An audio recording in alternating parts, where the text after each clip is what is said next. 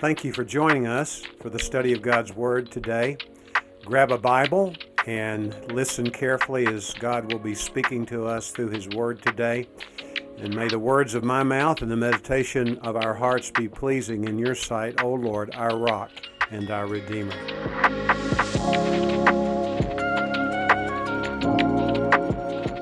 Well, good morning, church.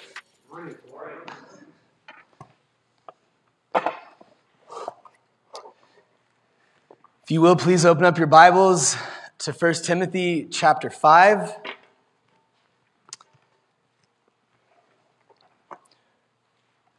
The passage, we're going to look at a few different passages this morning, but I can honestly, it's gotten better with every service, but I can honestly stand up here and tell you that I have never been this nervous to give a message in my entire life. And I was thinking about this last night. I was talking with my wife about this, and I've never been voted on before. This is the first for me. But I remember that's not true, because when I was a senior in high school, some of my buddies on the golf team, as a joke, submitted my name so that I could be voted for like prom king. I didn't even come close to getting that, but you know, the stakes were pretty low back then. And so I've never felt this nervous to give a message, because I feel like I'm almost preaching to like convince all of you that you like check yes in that ballot. And I know that's not necessarily true, but I just want to stand up here and tell you that what I want to be talking about today really is just expressing how the Lord has carried Veto and I through this whole process. Veto just had to leave. We definitely brought Mateo out here just so you could see how cute he was, maybe gain a little bit of sway for the voters. I don't know. But she has to go feed him and keep him alive and stuff like that. So she was here at the 9 o'clock service. But what I had planned on doing, normally what we do with the student ministry, we go through different books in the Bible. And so what I tend to do, especially when we have our youth service, if you've been around here for the last several years, when we have our youth service, we usually, a bunch of stuff is going on. And then whatever I preach on coincides with what we've been discussing in our student ministry. And so normally that is what I do. And for the last few weeks, I was planning on teaching from 2 Corinthians chapter 11, talking about all of Paul's sufferings and all the things that he had to go through and how he just kept on going, even in the midst of all of the hardships and struggles that he had to go through. And I was going to kind of tie that in with what the Lord's been doing. But yesterday morning, when I was sort of sitting down to really sort of finish how I was going to give my teaching this week, and I really felt compelled by the Lord to kind of go in a different direction. And so I felt provoked to instead just talk about how the Lord has been guiding Veto and I through this process, how he's carried us. And the passage that we're going to be looking at today in 1 Timothy chapter 5, along with some others, but particularly this passage has been a very big theme in my life for the last 5.5 years since I started as the student director here at the church. And that'll make sense. But I want to start by first looking in 2 Corinthians chapter 10. If you just want to follow along as I read, you don't have to necessarily open up your Bible there. I wanted to read this passage from chapter 10, verses 15 through 18. It pertains very strongly to really the season of life that I feel like I'm in with Veto and with our family. Paul is telling the church in Corinth, "We do not boast beyond limit in the labors of others, but our hope is that as your faith increases," so again, Paul is charging the Corinthians. He's saying, but as your faith increases, our area of influence among you may be greatly enlarged, so that we may preach the gospel in the lands beyond you.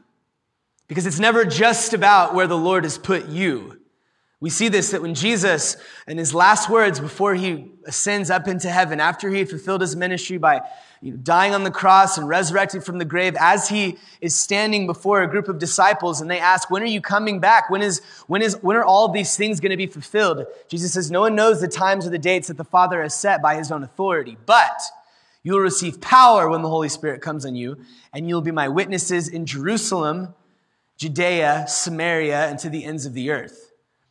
Jesus was telling them, you're going to be witnesses, you're going to be really martyred, you're going to be killed for the faith, you're going to suffer and you're going to have to endure, but you're going to have to work for the kingdom of heaven, first starting in where God plants you. But it's never just about there, because God's mindset has always been, since creation, God's mindset has always been for all nations. So he says, first in Jerusalem, we could say El Paso, then Judea, Texas, Samaria, maybe, I don't know, the United States, and then to the ends of the earth. So it's never just about where you are. Our mindset should always be, yes, that we need to grow. We need to, wherever the Lord has planted us, we need to invest. We need to labor and to walk in a manner that's worthy of the gospel of Jesus Christ, wherever we've been planted. But it's never just about that simple little context where the Lord has you. It's always expanding. And he goes on in 2 Corinthians, so your area may be greatly enlarged, that we preach the gospel in the lands beyond you without boasting of work already done in another's area of influence. And then he says this, let the one who boasts, boast in the Lord. Let the one who boasts, boast in the Lord. Several weeks ago, Travis North taught in our student ministry, and I'm going to kind of follow in suit with what he did. I think a lot of what we're going to be looking at today is really just going to be me boasting in what the Lord has done. And you're like, that sounds kind of audacious and arrogant, Drew. Look what Paul says.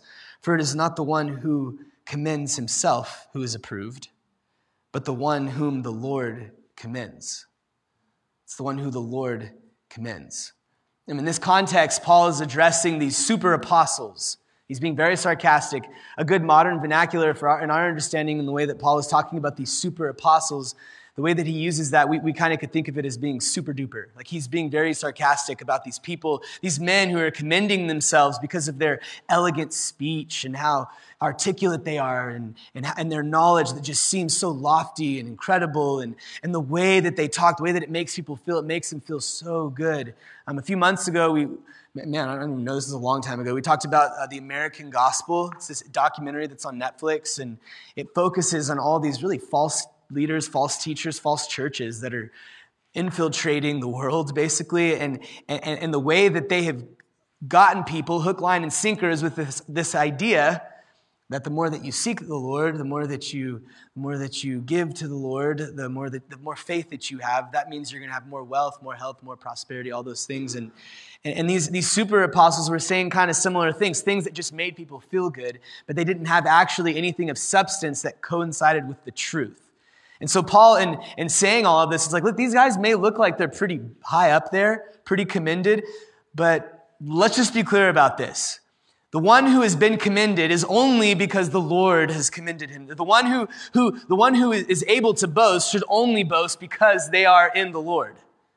So let anyone who boast only and under no other name on heaven or on earth but Jesus Christ. Let your boast only be in the Lord. And he goes on all the way to chapter 12. He says, I've had this thorn in my flesh, this weakness that the Lord has allowed me to have so that through my weakness, his power may be perfected. Right? And we see that the reasons that we have to boast in the Lord can never be attributed with how great and awesome and cool and good that we are at things. Anything that we could describe as that is really from God, and it's for God. Amen. And so I want to talk about that. This passage in 1 Timothy chapter 5, verse 22, when I first started 5.5 years ago, I think it was a conversation I was having with Mike. I'm not really sure. Might have been Scott Burns. I really don't remember. I don't think it's important. I think the point of this conversation, though, is it was brought up to me like, Drew, you need to be patient, okay? You need to be patient, and this process might take a while, and the thing is you just need to go through the process. And I can say at the beginning, I was fine with that. I was like, yeah, I mean, I grew up, I was a senior when I started coming to this church in high school, and y'all just saw Vero. She's my wife now, but then she was not, obviously, and I wanted her to be my girlfriend. I thought she was like really pretty, and I started talking with her right before our senior year started. I kind of reconnected with her. We went to Franklin High School together, and I saw her at this like homecoming like paint party deal. We were making signs for homecoming. It's not important. And I was like, hey, Vero, how was your summer? And she's like, oh, I went to India. And I was like, what? So I grew up going to First Baptist Church, El Paso downtown. And so Vero's like, yeah, I was in India. And I was like, why were you in India? That's incredible. And she's like, I was on a mission trip, actually. And I was like, what? a mission, like a part of, you're part of a church? He's like, yeah, I go to Coronado Baptist Church. And I was just like, really? I was like, are you serious? That's amazing. Like, I grew up in a Baptist context. I was like, check. She went on a mission trip. Check. She's a Christian. Check. She goes to a Baptist church. And then she was like, at the time, the First Baptist Church was going through some changes, and my family was kind of thinking about maybe looking to other churches, and I was like being really extra, like, no, we have to stick with our family when it's a hard time. And my parents were like, okay, that's fine. And then Veto invites me here, and I was like, sure thing, I'll come right over there. And my senior year in high school is when I started getting involved in this ministry. It's when I met Mama Luz, or Karen Luz. We all call her Mama Luz. She's been helping the student ministry for like 12 years now. It's amazing. That's when I met Murray Van Gundy. It's when I met a lot of my closest friends that I have to this day.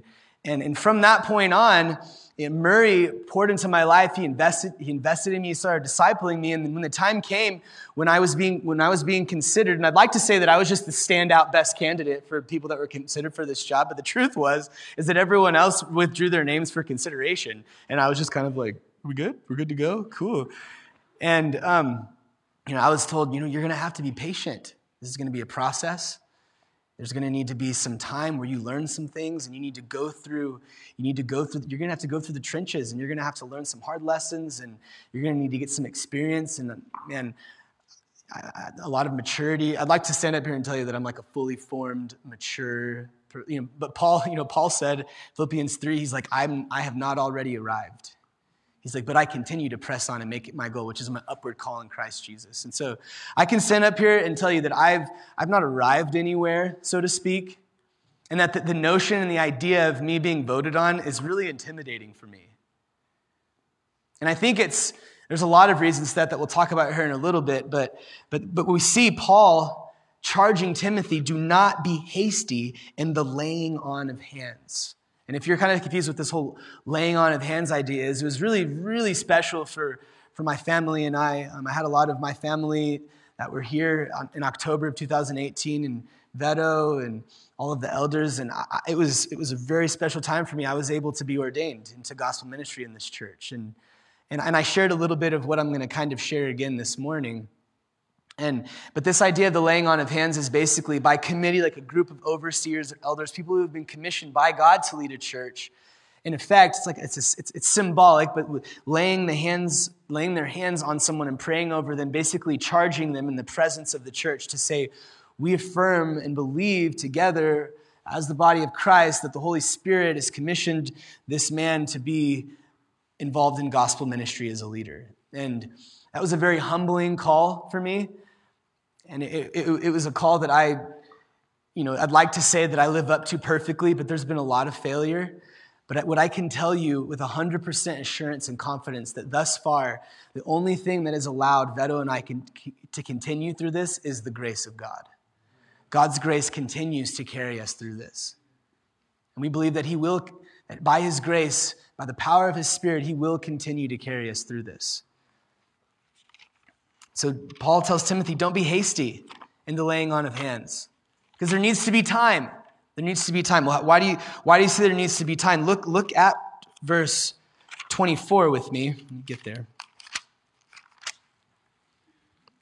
He says, the sins of some people are conspicuous, going before them to judgment, but the sins of others appear later. Verse 25. So also good works are conspicuous, and even those that are not cannot remain hidden. To simplify this, basically what Paul is saying is it's some things that are sin are easy to hide, but it's going to come out at some point. And some things that are good works, maybe they're not super evident, but the fruit of those good works is eventually going to come out. It's going to become evident. So do not be hasty in the laying on of hands of people to commission them and just put them in positions of leadership, because time will reveal the true nature of where this person is at. And again, I think this is another aspect of my insecurity in being voted on is that it's been an incredible last 10 years that I've been doing ministry and 12 years at this church. But I've gotten so close to a lot of you and I know a lot of you in here have seen my flaws. You've seen me make mistakes. You've seen me do things when I was not at my best. But I can still stand up here with confidence and know that the grace of our Lord Jesus Christ continues to carry me. If you will, turn with me to 1 Peter chapter 5. And I was talking about Veto when she invited me to this church. That whole year, I asked her to be my girlfriend 3 times. And the reason why I asked her 3 times is because she kept saying no, right? And, like the first time, I literally came to this church because I wanted to date Veto. That's literally the reason why I came to this church. Let's just be real about that. But quickly, from my perspective then, I thought, okay, no, like this is, pursuing Jesus, living for him, this is really what it's all about. And then I'd feel like I got to that point, I'd be like, okay, now I'm going to ask Veto out because I am a fully formed, mature follower of Jesus Christ, right? And Veto's like, no. And I'm like, what? Seriously? And then I asked her out again, no. And then we went to college. I went on a DTS. Veto went to Baylor. Pastor Mike mentioned this in the last service. Veto had a full ride scholarship to Baylor. And then in the summer, she came to intern in the student ministry for Pastor Murray, and it was her and Kevin Dorman who were like the first 2 people to intern for Murray. And it's really cool to see like the fruit of the leadership program over the last 10 years. It's been really cool to see that. But she felt like the Lord was calling her to stay here in El Paso. And she gave up a full ride to Baylor to stay here in El Paso, go to UTEP, and then minister to girls. And there's just been a ton of fruit from that over the years. It's like young single men in here, if you're looking for someone to knit your soul to, choose someone who is seeking the face of Jesus in a way that's really challenging you to do that as well. Married people in here, that's your main objective. That's your main objective as married people, is to reflect the gospel. So I feel like what I'm doing is audacious because I'm basically charging myself in front of everybody to be a shepherd. But a lot of the calls that we see over a leader are really the same calls that we see in the life of any believer. Like, raise your hand if you're a husband in here. Your job as a husband, this is literally your primary job. First Corinthians makes this clear, actually, that the reason why it's better to be single is because your devotion is divided between your spouse and the Lord.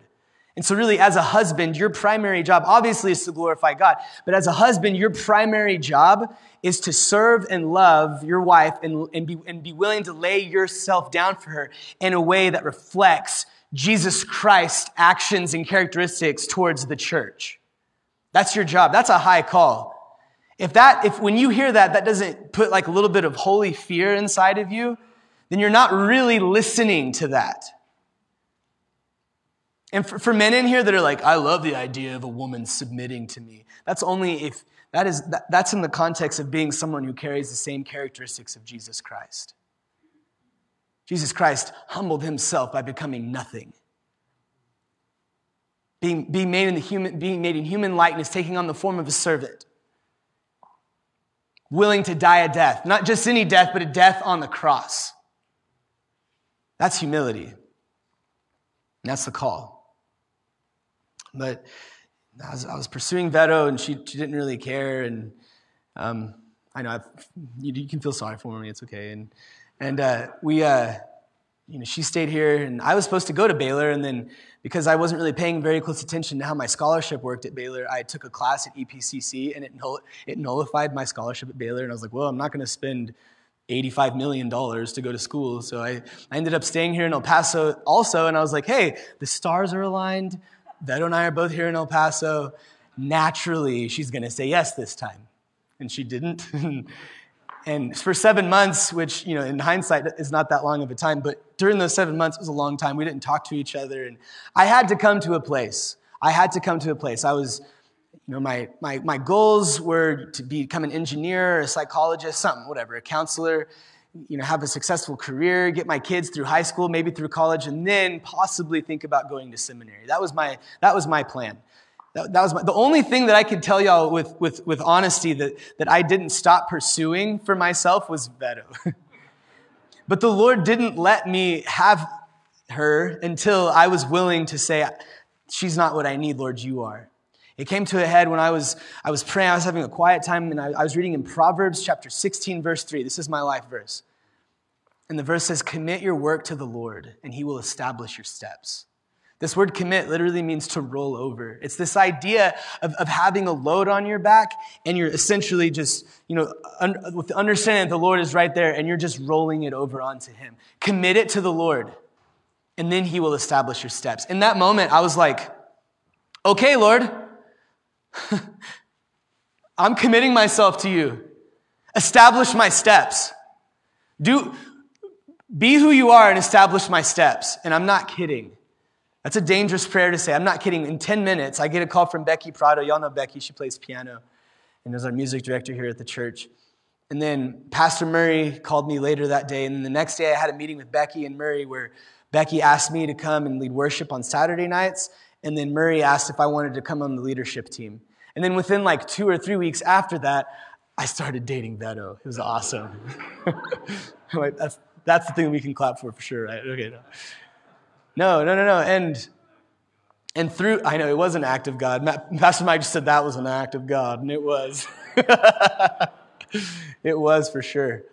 And through that whole season of dating and doing ministry, and then when Veto and I got engaged, we were called to another church, and that was a really hard season. It was really difficult, really challenging, very sanctifying. It was difficult, and we were really happy to leave that church, honestly speaking. And then there was this period of time where I didn't have a real job, and I was finishing school and waiting to do something else.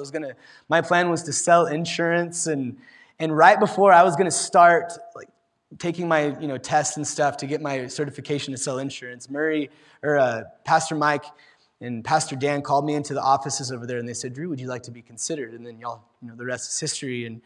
And I can say with confidence that this whole process has not at all been what I was seeking for myself. I had a lot of other plans. It's been the Lord who has organically carried us through this whole process. And because of that, because I know it's been the grace of God that's carried us this far, for that reason, and really for that reason only, am I confident to say that this is where the Lord has brought us to. If you look with me in 1 Peter chapter 5, Stevie read from this passage earlier. Peter says, "So I exhort the elders among you as a fellow elder and a witness of the sufferings of Christ, as well as a partaker in the glory that is going to be revealed. Shepherd the flock of God that is among you."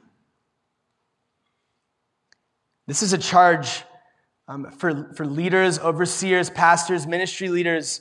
If you're in here and you have any kind of if you're making disciples, I would probably even extend it to that. But this is a specific commission to leaders in the church. He's saying, shepherd the flock that is among you. And how are we supposed to do that? As God would have you, not for shameful gain, but eagerly. Shepherd the flock of God that is among you, exercising oversight, not under compulsion, but willingly, as God would have you. And I was thinking about this and it really just keeps on hitting me really hard. And when Stevie was reading this earlier, I was thinking about this. How is it that God has called the shepherd to tend to his flock? If we're supposed to do this in a way that God would have us do it, the only sensible thing in my mind is to consider the good shepherd himself. In John chapter 10, we see Jesus saying, "I am the good shepherd." If you look at this with me in verse 14, John chapter 10, verse 14. "I am the good shepherd. I know my own, and my own know me. Just as the Father knows me, and I know the Father, and I lay my life down for the sheep." And then in here, we're talking about how husbands how you're supposed to love your wives, being willing to lay your lives down. This is the same charge that I hear when I'm reading this. It intimidates me, but man, do I feel burdened to do this. I can say that with confidence.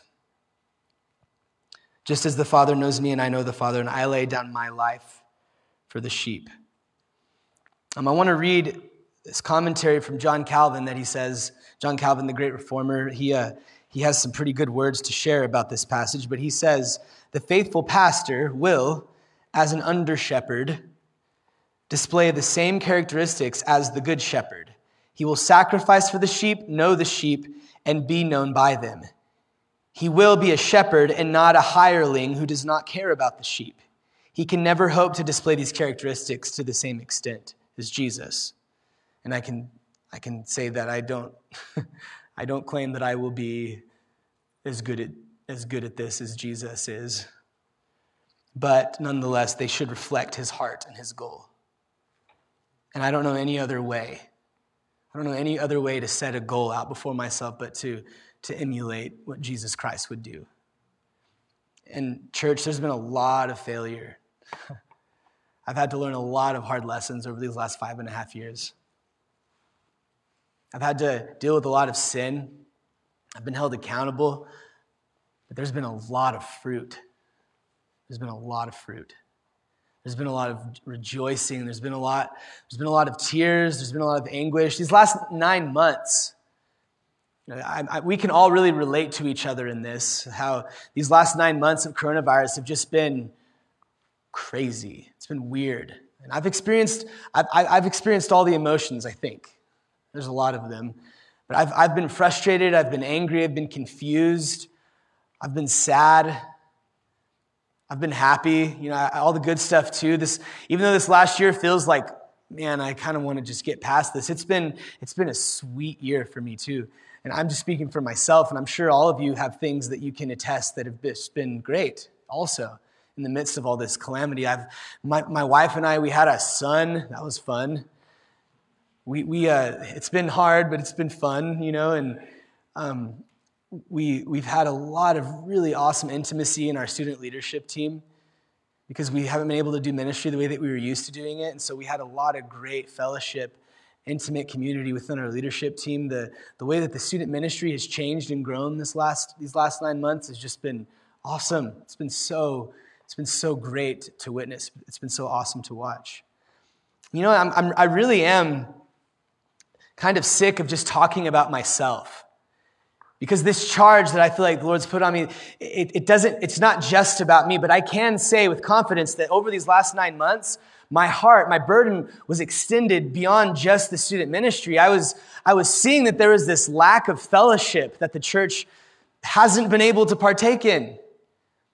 And my burden wasn't just for the students who were struggling, but it was really starting to expand to the entire congregation in a way that I've never really felt before.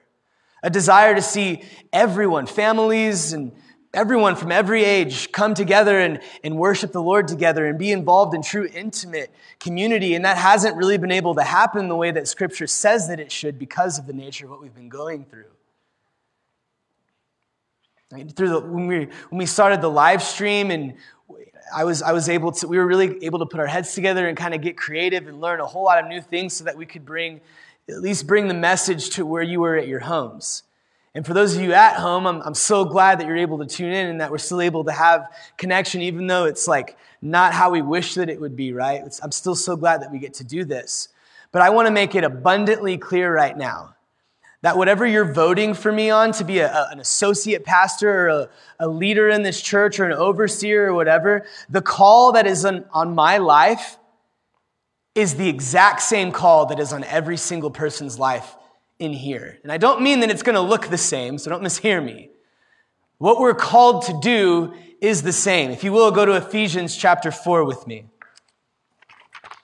In verse 11 and 12, we see Paul giving a specific charge to people who are designated to lead in a church. But before that, in verse 1 in Ephesians chapter 4, Paul really addresses the entire body of believers. And him writing to the church in Ephesus in verse 1, he says, I therefore, a prisoner for the Lord, urge you to walk in a manner worthy of the calling to which you have been called. Notice that what Paul calls himself here is a prisoner of the Lord. That's strong language. And not considering the abundance of Scripture that talks about how we are obligated to serve God faithfully and how He is Lord and we are not. Just looking at Paul's writings alone, there's a lot of things that are attributed to the relationship that Christians are supposed to have with Jesus. He's our Lord, Master. We've been bought for a price. Our bodies are no longer our own. We've been talking about this in student ministry. If you're going to call Jesus your Lord, it's convenient and awesome and great to call him Savior, because that means that we don't have to go to hell anymore. But to call him Lord suggests that what you're saying is that I'm obligated to do whatever it is that you tell me to do. To call him Master means that it's my personal responsibility to be obedient to everything that it is that he's called me to do. Everything. And what Paul says here in verse 1 is, I urge you to walk in a manner worthy of the calling to which you have been called. He expresses the same exact sentiment, same exact phrase twice in the book of 1 Corinthians.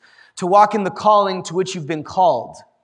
And the calling that we've all been called to is to walk, this is in Philippians chapter 1, is to walk in a manner that is worthy of, listen, the gospel of Jesus Christ.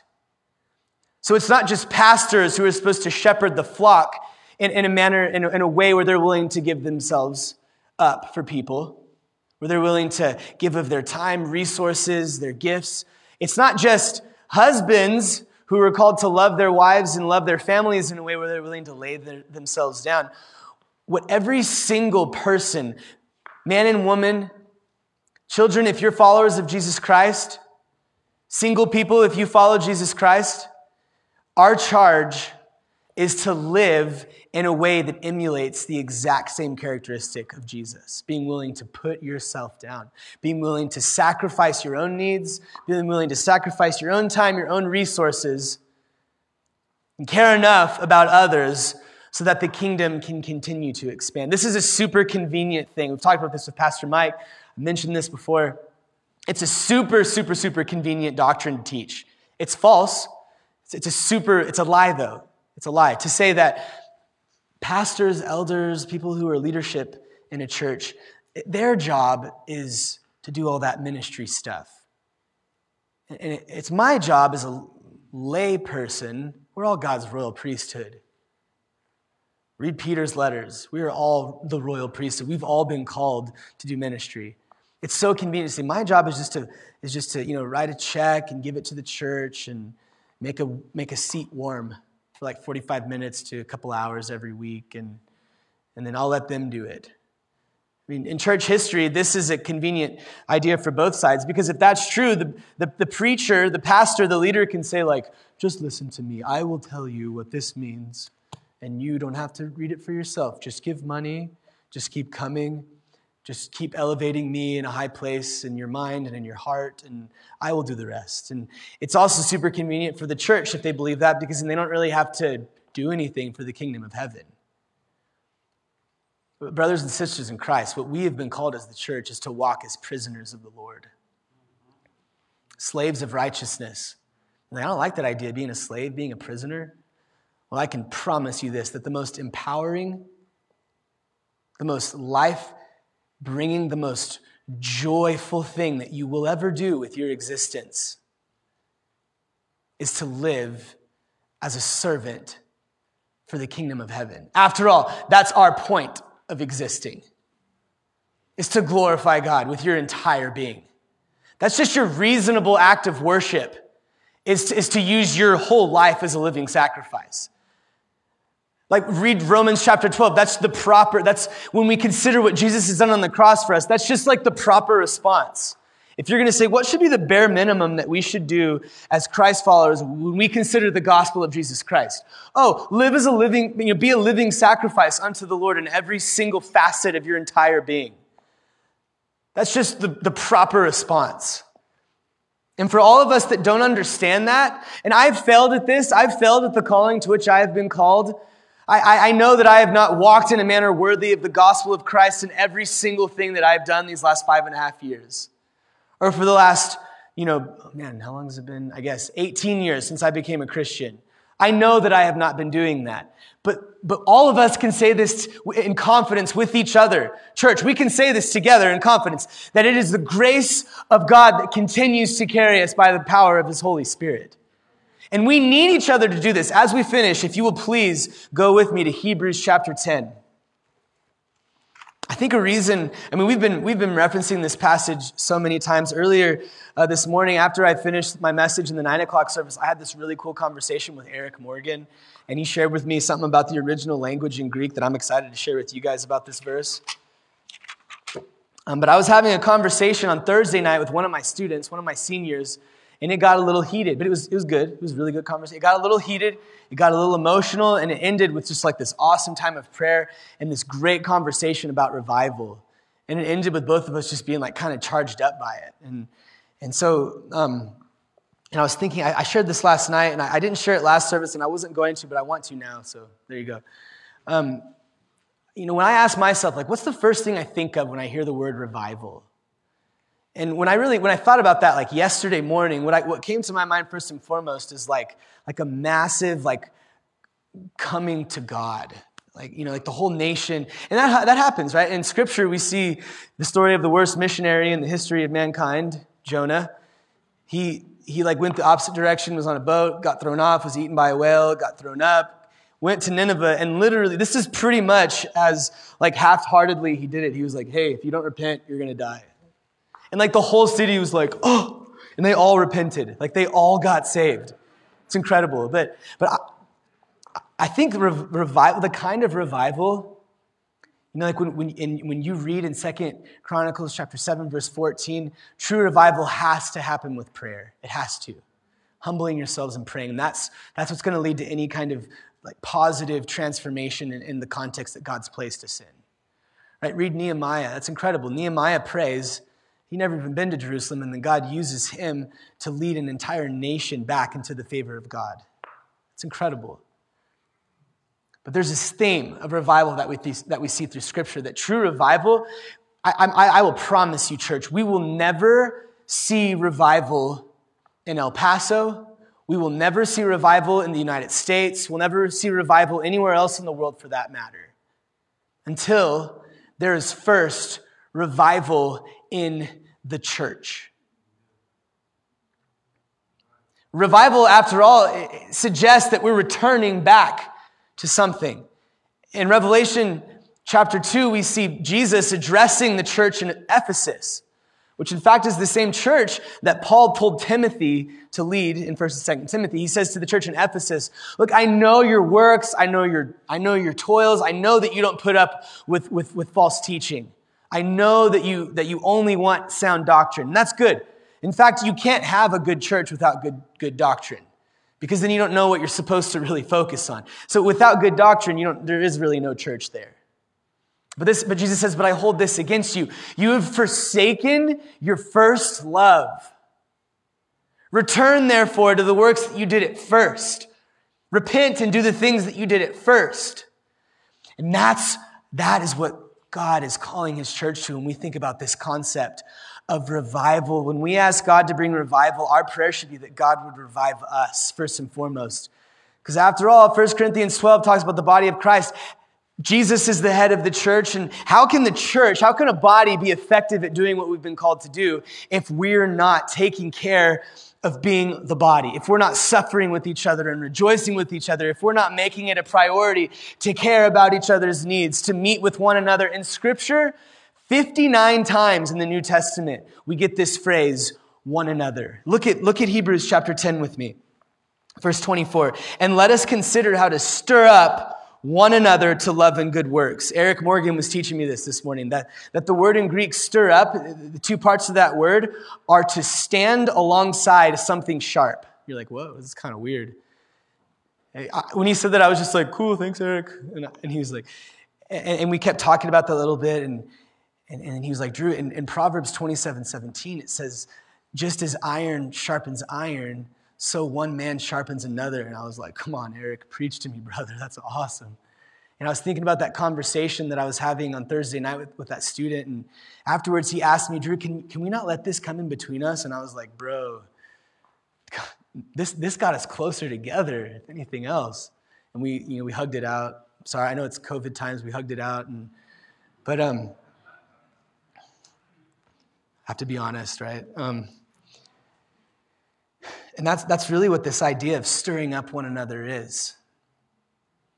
rejoicing and suffering with each other, it gets messy. Being involved in each other's lives, it's messy because we're messy. People are messy. Doing ministry for the last 10 and a half years, I've dealt with a lot of messiness. And people that have known me and been involved with me, they've seen a lot of messiness.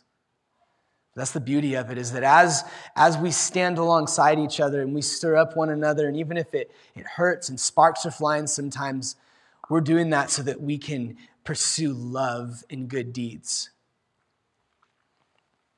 Not neglecting to meet together, as is the habit of some. And I think, thinking about these last 9 months, and my prayer and my caution, my challenge to you, and I know none of you are struggling with this, but the people that are struggling with this, right? But I know that people have gotten into the habit of not really putting much weight into being with each other. And what I'm not saying here is if you're not coming to church, like all those of you that are online, I'm not saying here, I'm not like, oh, you didn't come to church this morning, it's because you're scared. No, I don't believe, this has been a serious thing. Millions of people have died. El Paso has been like a hot spot for this. There's a reason why we have you guys spaced apart and we're asking and requiring masks, is because we don't want to take advantage of the fact that we do get to meet together in this state. We want to be good stewards of the people that God brings here, and we want to protect. We believe all of those things. But as this thing is coming to an end, and it seems like, and I hope that it is, dear Lord, we hope it's coming to an end.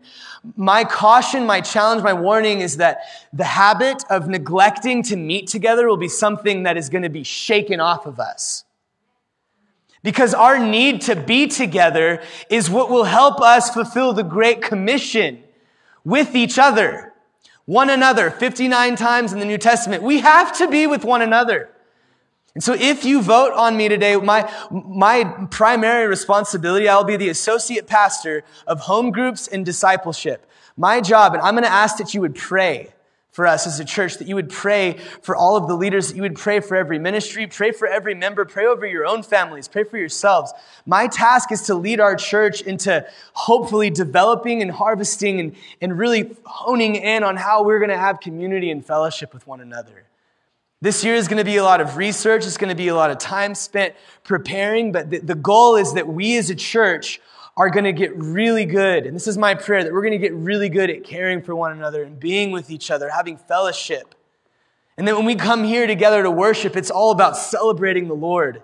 It's all about lifting up His holy name, hearing from our shepherds at this church, teachings from the Word of God so that we can be charged up and then go out and continue to do the ministry together with each other. That is the point of the church.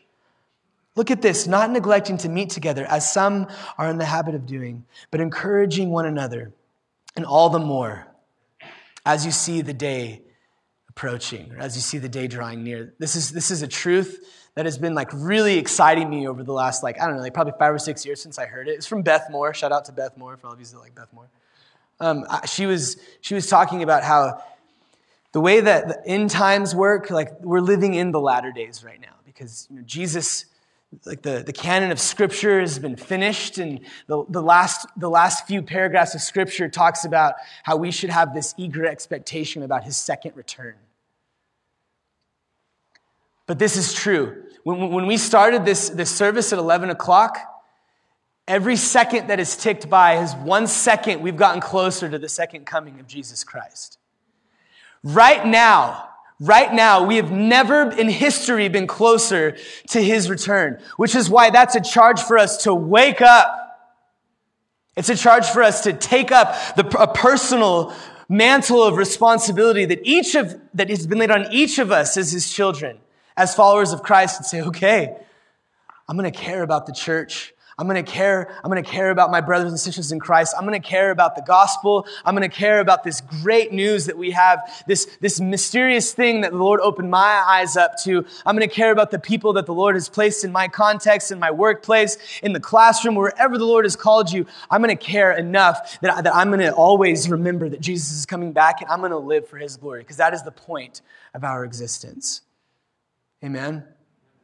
And this is what I want you guys to understand as I enter in prayerfully and hopefully into this season. My wife and I have had a lot of conversations, and these are things that I realize. Again, I don't claim that I'm going to live up to these perfectly, but these are things that I have made goals and that I realize. I realize that as a husband, my primary responsibility will be to my wife and to my son and my future children, not necessarily to this church. My wife and I have prayed a lot, and we've talked about this a lot, and we've gone through a whole lot of rejoicing and heaviness, and we're like-minded in this. Vedo and I are very like-minded in this. I have her support. God has carried us through all of this process. Despite my insecurity, we know that the Lord is the one who organically brought us through this whole process by his grace, through the power of his Spirit. I understand that the only way to be a shepherd that's consistent with the characteristics of Christ is if it's done with integrity and honesty. That's why I had Stevie read from Psalm chapter 15 earlier. If you didn't catch it, read that psalm. It's just a charge to people. Like, hey, you want to be used by the Lord? These are characteristics that you should exhibit. I believe that entering into this new season in our church, what the Lord has designated me with the team and with the other elders, with the other pastors, ministry leaders, and especially with the church. None of this happens without all of you being here. I believe that what he's calling us to do is to pursue a season of fellowship, of intimacy, of community that will hopefully, and I'm praying this will happen, that will lead this church into making an impact for the kingdom, producing fruit that we could have never even imagined, beyond what we could have ever even asked for or imagined. And so I'm going to ask that you would pray. Pray for your leaders. Pray for me. Pray for Vedo. Pray for my marriage. As leaders, we're in positions, we're targets. We're in positions where we're targeted. So we need you to pray for us. I need you to hold me accountable. I need you to call me out if there's something that you see. If you hear me say something that doesn't coincide with Scripture, or if you see me acting in a manner that's not consistent with what I'm so passionately up here telling you guys, tell me. Because the goal is for all of us to stir one another up in love and good deeds as we see the day approaching near, not neglecting to meet with each other as some are in the habit of doing, but being with one another. Let's pray. Father, we thank you so much that as we pursue you, as we make it our aim to wait upon you, as we make it our priority to worship you, we know that you empower us by your Spirit. Lord, and we believe that in order for us to see revival, in order for us to see advancement, in order for us to see anything of value happen in the context that you've planted us in, there first needs to be revival in ourselves, and there needs to be revival in your church.